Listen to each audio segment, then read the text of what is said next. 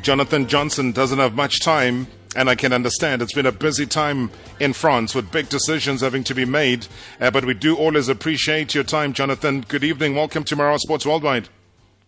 Hey there. Thanks a lot for having me back on. It's been a dramatic afternoon, to say it and put it mildly.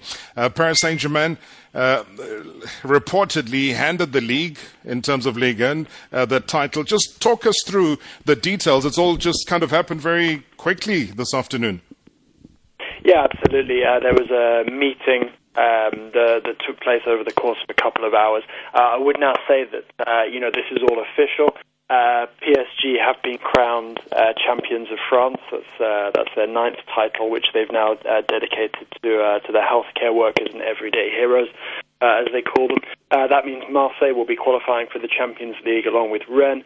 The two teams getting relegated will be Toulouse, obviously, who were bottom of the table, and Amiens. Both clubs have indicated that they intend to proceed legally after this decision was made.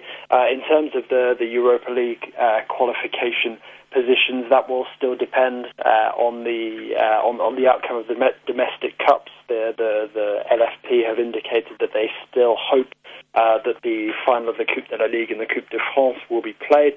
The two teams coming up from Ligue 2 will be Lorient and Lens. And the relegation from Ligue 2 down to Championnat National. Championnat National is the semi-professional third tier.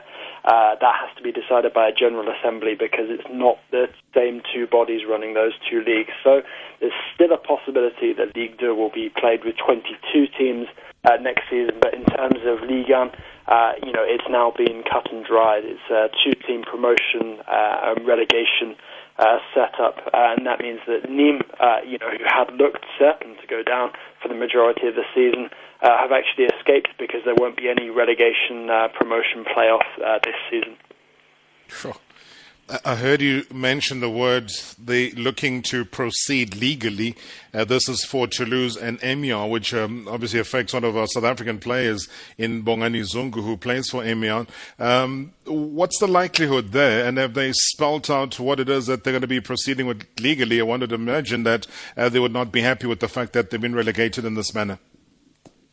Yes, absolutely. I mean, I think it was more of an inevitability for Toulouse than it was for Amiens. So I think Amiens will be claiming that, they still had time in the 10 matches that would have been remaining to turn it around, whereas Toulouse, their arguments, I think, will fall on deaf ears. But, the fact is both have been relegated prematurely. Neither were absolutely certain to go down before the coronavirus-induced pause. So that's where the beginning of the recriminations lie. I mean, it's a similar case in Ligue 2 with Orléans quite far adrift at the bottom of the table, just not as far as Toulouse. So, I'll have to wait and see what legal action, they do go with. But, like you said earlier, today's moved so fast that, it's still taking people time to digest all of this information and the decisions that have been made. The majority of the clubs, the large majority, agree and understand with the fact that they've had to go along with what the government has been saying, even if the LFP did say that they were hopeful of getting back underway and playing, as it looks like the Spanish and the German leagues will. But they respect the decision the government has taken at the end of the day. I know that there's been a bit of a pushback as far as the Bundesliga is concerned, but just back to France, again, Jonathan, one thing that I'm picking up is that it looks like they're going to go in line with the fact that football in France is off for the foreseeable future, and that's obviously following the Prime Minister's announcement that the big sporting affairs cannot occur before September, earlier on this week than when that announcement was being made. Yeah, absolutely. So for the moment, you can assume that there'll be no football, no team sports until at least the beginning of September, depending on how France exits confinement and how the coronavirus crisis evolves. I think there could be potential for it to be revisited, and potentially seeing sports, being played at least behind closed doors sometime around August. That's certainly what the footballing authorities are hoping. It's too early to speculate at this moment in time. So for now, the only thing that's certain is that there won't be any sport being played in France until at least the beginning of September. Any talk about what happens with players' contracts, for example? Has that been an issue? Or will they just have to take the right legal opinion around what happens with some of the players that would have been hoping to survive relegation, for example? I think that at the end of the day, now that this decision has been made, it doesn't really matter too much regarding contracts.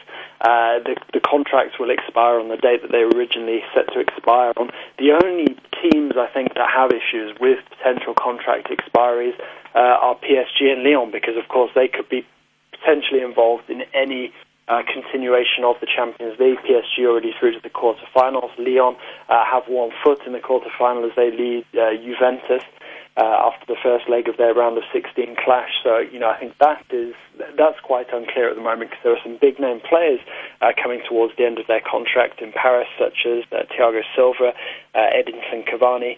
There's obviously the loan as well for Mauro Icardi. So these are definitely things that PSG are now going to have to turn their attention to.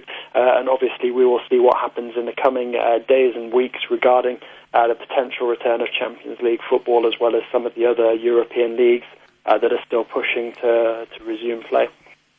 All right, Jonathan, I know you've got a dash, but a final one from my side is your other colleagues, let's say from Germany as well as in the UK, have they said or signaled anything in terms of their respective leagues and how they're likely to wrap? There's a note of caution from Germany in that, the idea is to try and get back to playing at some point soon, but there's no guarantee that will happen. The date and the possibility of this remains flexible. However, in the UK, it's perhaps slightly more ominous. There's a growing number of players and staff who don't want to see their clubs rushed back into action. I don't know if you saw, but there was very recently a statement put out by Liverpool challenging the mayor of Liverpool's comments about the potential repercussions of football resuming and Liverpool being crowned champions of the Premier League, and the potential ramifications of any title celebrations in public that might happen after that. So things getting quite contentious regarding a return of the Premier League. I think one of the views shared by the former legend John Barnes says that it's one of the things that probably the fans, given how long it's taken, Jonathan, for them to potentially win a league title, is that they don't have that asterisk around their victory this season that says that things were not completed. It was due to other unforeseen circumstances that the league was handed over to them. Yeah, absolutely, and I think that applies to PSG as well. It doesn't matter what anybody says. At the end of the day, there will always be that asterisk next to this league. I mean, even if the Premier League was able to resume and continue play, the fact that the coronavirus has brought the world to such a standstill, I think it means that whatever happens this season, whether the season gets completely cancelled, or you have a scenario like we saw in France, where the final league table is taken and made binding. I think it's always going to have that mark on it now.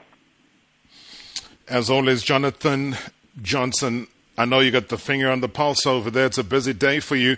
English journalist based in Paris, obviously covering PSG, Ligue, as well as a France correspondent for ESPNFC. Thank you so much indeed. Also football commentator and newsreader. Really, really appreciate it, Jonathan. Thank you very much for having me on. It's been a pleasure. Speak soon. All right. Cheers over there in Paris. As I said,